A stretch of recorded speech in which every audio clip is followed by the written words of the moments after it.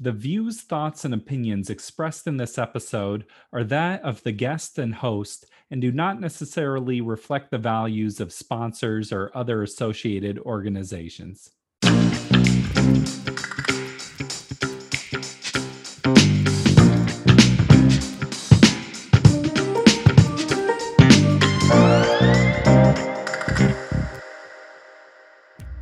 Welcome to the Parental Compass, presented by Family Education and Support Services.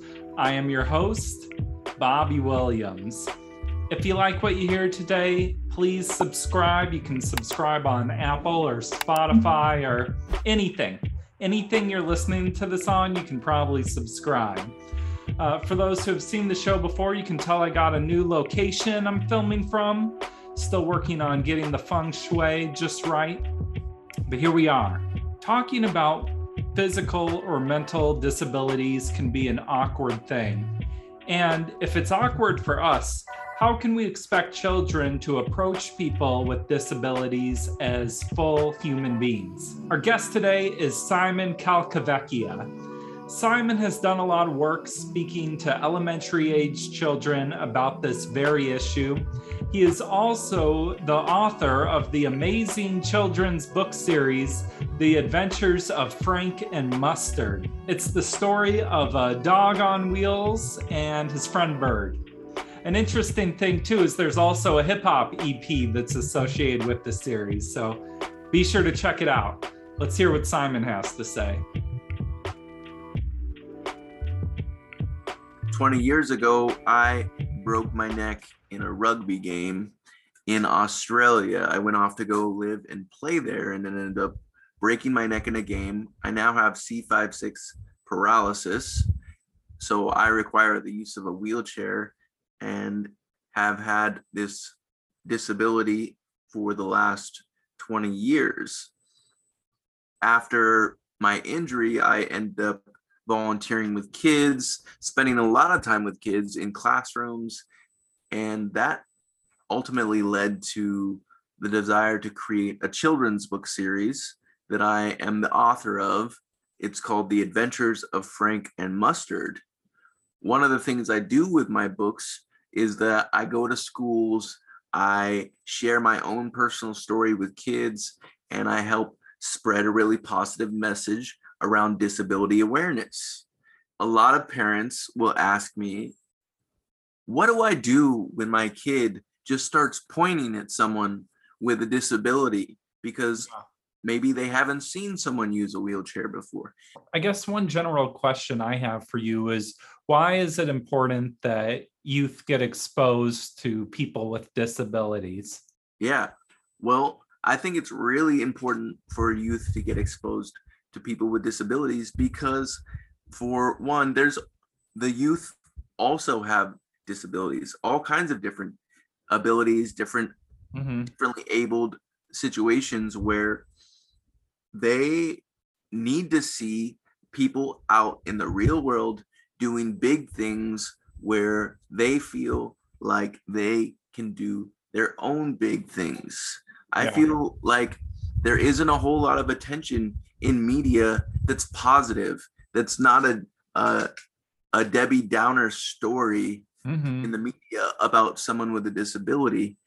Oftentimes in movies and stuff like that, people are portrayed as very morose and sad, and I really like to show kids what is possible. And I tell them that, there's a lot I can't do, but I focus on the things that I can, and I can still do a lot, even though 90% of my body is paralyzed. Yeah, I think it's interesting how in society they act like a disability is the main thing about a person, but your personality and what you do is so much more than that. And so that's like one element to you. And that's that person before disability type message that is really powerful for that reason. What about, so you talked about children pointing. What do you do if your kid is just doing something that's really insensitive? It is a shared responsibility in that not everyone with a disability who's been pointed at or feels like the conversation is maybe inappropriate, has the courage to say something. Mm-hmm. I am very bold, and I am always ready to educate when I have the chance. If someone's pointing me out or for my disability or making me feel bad because of my disability, I will say something. And I encourage people to say, hey, start with your feelings. How did that make me feel? And then go from there and tell people, hey, I'm a person first. Yeah. So what about with your children though? Like if you have a child and they say something, what are the Taking next steps? taking that opportunity to learn from it and addressing it in the moment for sure. Hmm. I in my life, I deal with a lot of kids. I go to a lot of schools when school's in, and there are a lot of times where I feel like I might be being disrespected Yeah. because of my disability. And I have taken those moments and I've just slowed it down, and I'll do it in front of the classroom or wherever the situation may be. And I really feel like the children learn the most from that because it has an emotional connection to what the experience is like for them, in that if I say, hey, you know, what you just said when you pointed out my wheelchair, or when you made it sound like my life wasn't as good, or whatever it is that occurred, that made me feel bad. Mm-hmm. And I don't want to feel that way. That hurt my feelings. And just having that simple conversation really does something in their brains, because they feel almost instantly bad, not realizing how much they hurt me through their actions. Totally. It's a shame too that people can approach from a perspective of pity sometimes. I know we were talking the other day, and you've mentioned situations like that. What are your thoughts around that issue? It's difficult, right?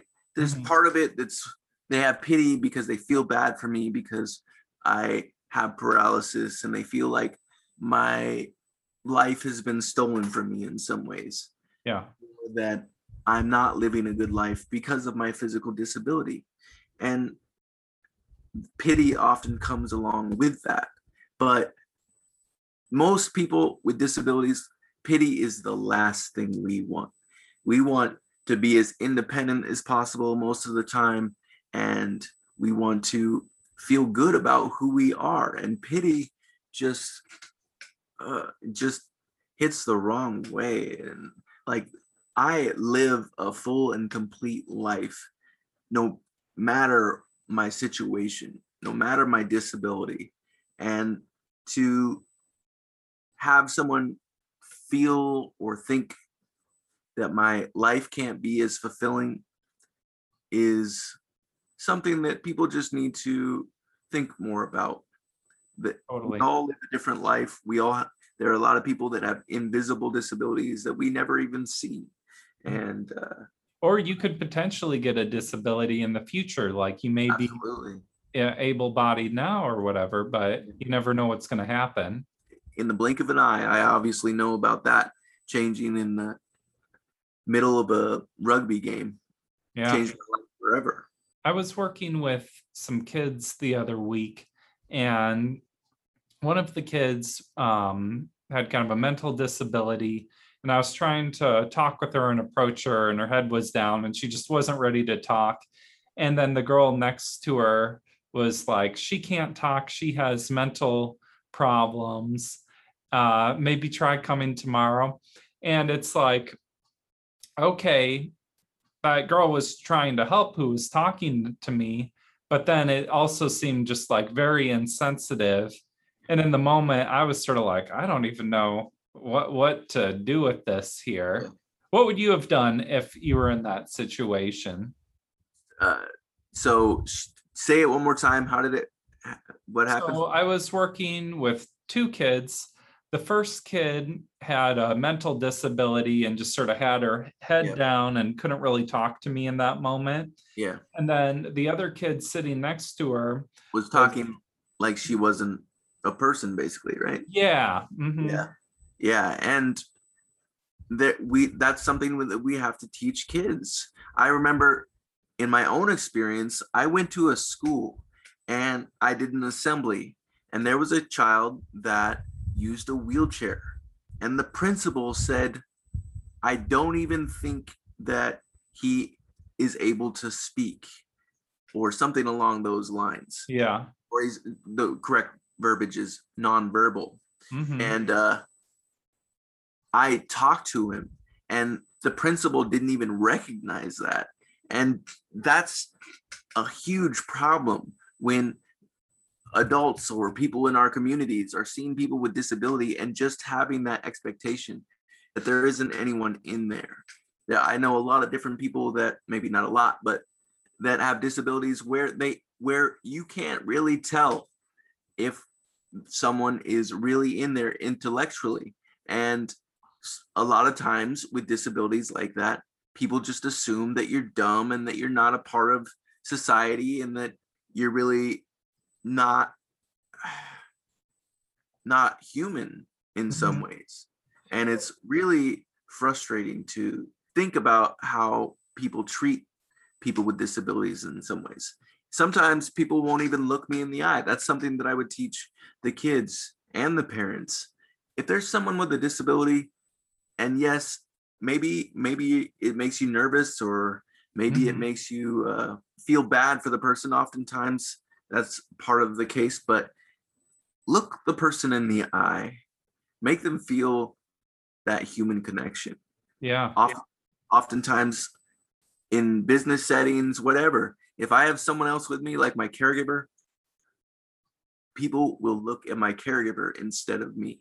And it's really insulting to have that happen when I am just as capable as anyone. Remember to look the person in the eye. Yeah. Well, and your children learn from your example too. And so if they see you looking someone in the eye, hopefully they'll do the same. There are kids, like kids with autism, that have difficulty maintaining eye contact, but that's not what we're talking about. We're talking about being fully aware of that situation and just making the effort to look the person in the eye. Yeah. This might sound like an ignorant question, but if you're talking with someone who uses a wheelchair, is it appropriate to like kind of kneel down and get on someone's same like height level, or is that insulting? I don't like that. Yeah. I mean, it's not bad. It depends. Usually that would be saved for more of a closer connection with someone. Yeah. Where I wouldn't want someone doing that right off the bat necessarily. But some people have that really good positive energy, and they're like, hey, I want to come be on your level, and they drop down and they hang out with me, and it just depends on the intent of why they're doing it. If it's in the right place, then I don't have a problem with it, and I imagine most people who use wheelchairs don't. But we're so used to people standing around us because we are the more unique. Totally. What about language? Because language changes over time. And I know things that maybe were appropriate 20 years ago are not appropriate now. What kind of changes are you seeing in language as far as disabilities? Yeah, great question. One of the things that I am actually teaching a lot of people is about the word lame. It's been pretty common in our society to use lame to describe something that is boring, that isn't cool. And lame also has another meaning, which is to be or have a physical disability, to be crippled. And to have that be part of the common language as a way to describe something that is negative is something that I've really become aware of in the last few years. Mm-hmm. And I am teaching people, when I hear it, I say, hey, when you say that, I start to think about that issue of almost, it's not hatred. I don't feel like it's hatred, but it's and it's not discrimination, but it's just something that people need to be conscious of when we say those words.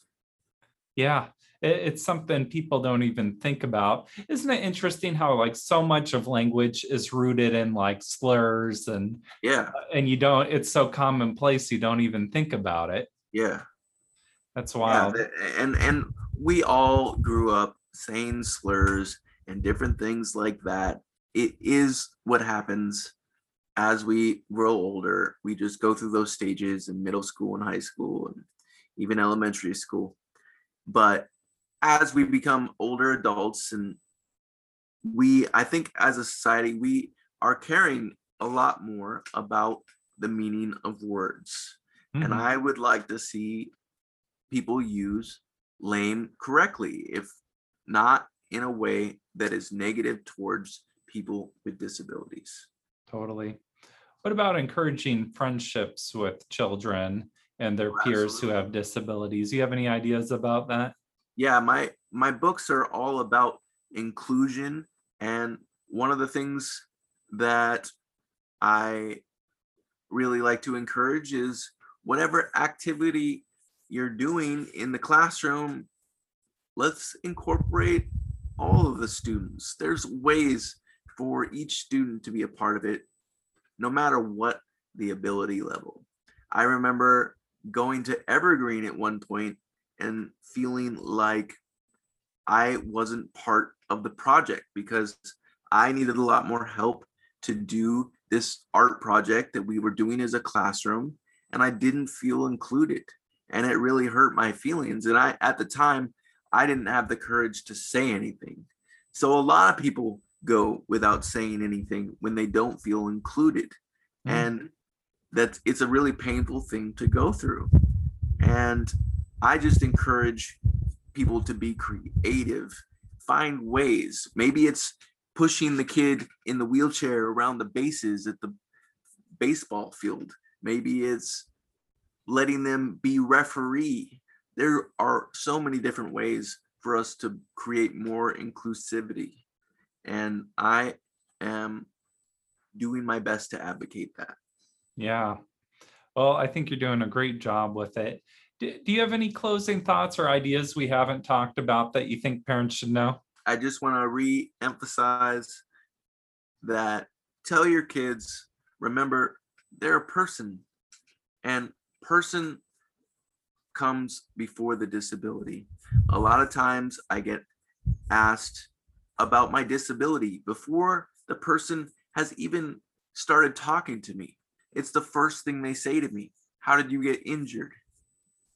Before even considering that, hey, I'm a person here, then yeah, I do have a story, but maybe you could get to know me a little bit before I tell you why I use a wheelchair. It's just a way to show more respect to people that are different, because yes, we know everyone's curious about what makes us different, but we'd also like the respect to know that you want to get to know us and not just our disability. Right on. Well, you're doing great work again, and thanks for being here today. Yeah, I appreciate the work you're doing too. Thank you, Simon. Be sure to look up The Adventures of Frank and Mustard on Amazon or frankandmustard.com. Get a book, get your kid a book, get the whole series. This has been the Parental Compass, presented by Family Education and Support Services. I am Bobby Williams. We'll see you next week. Peace.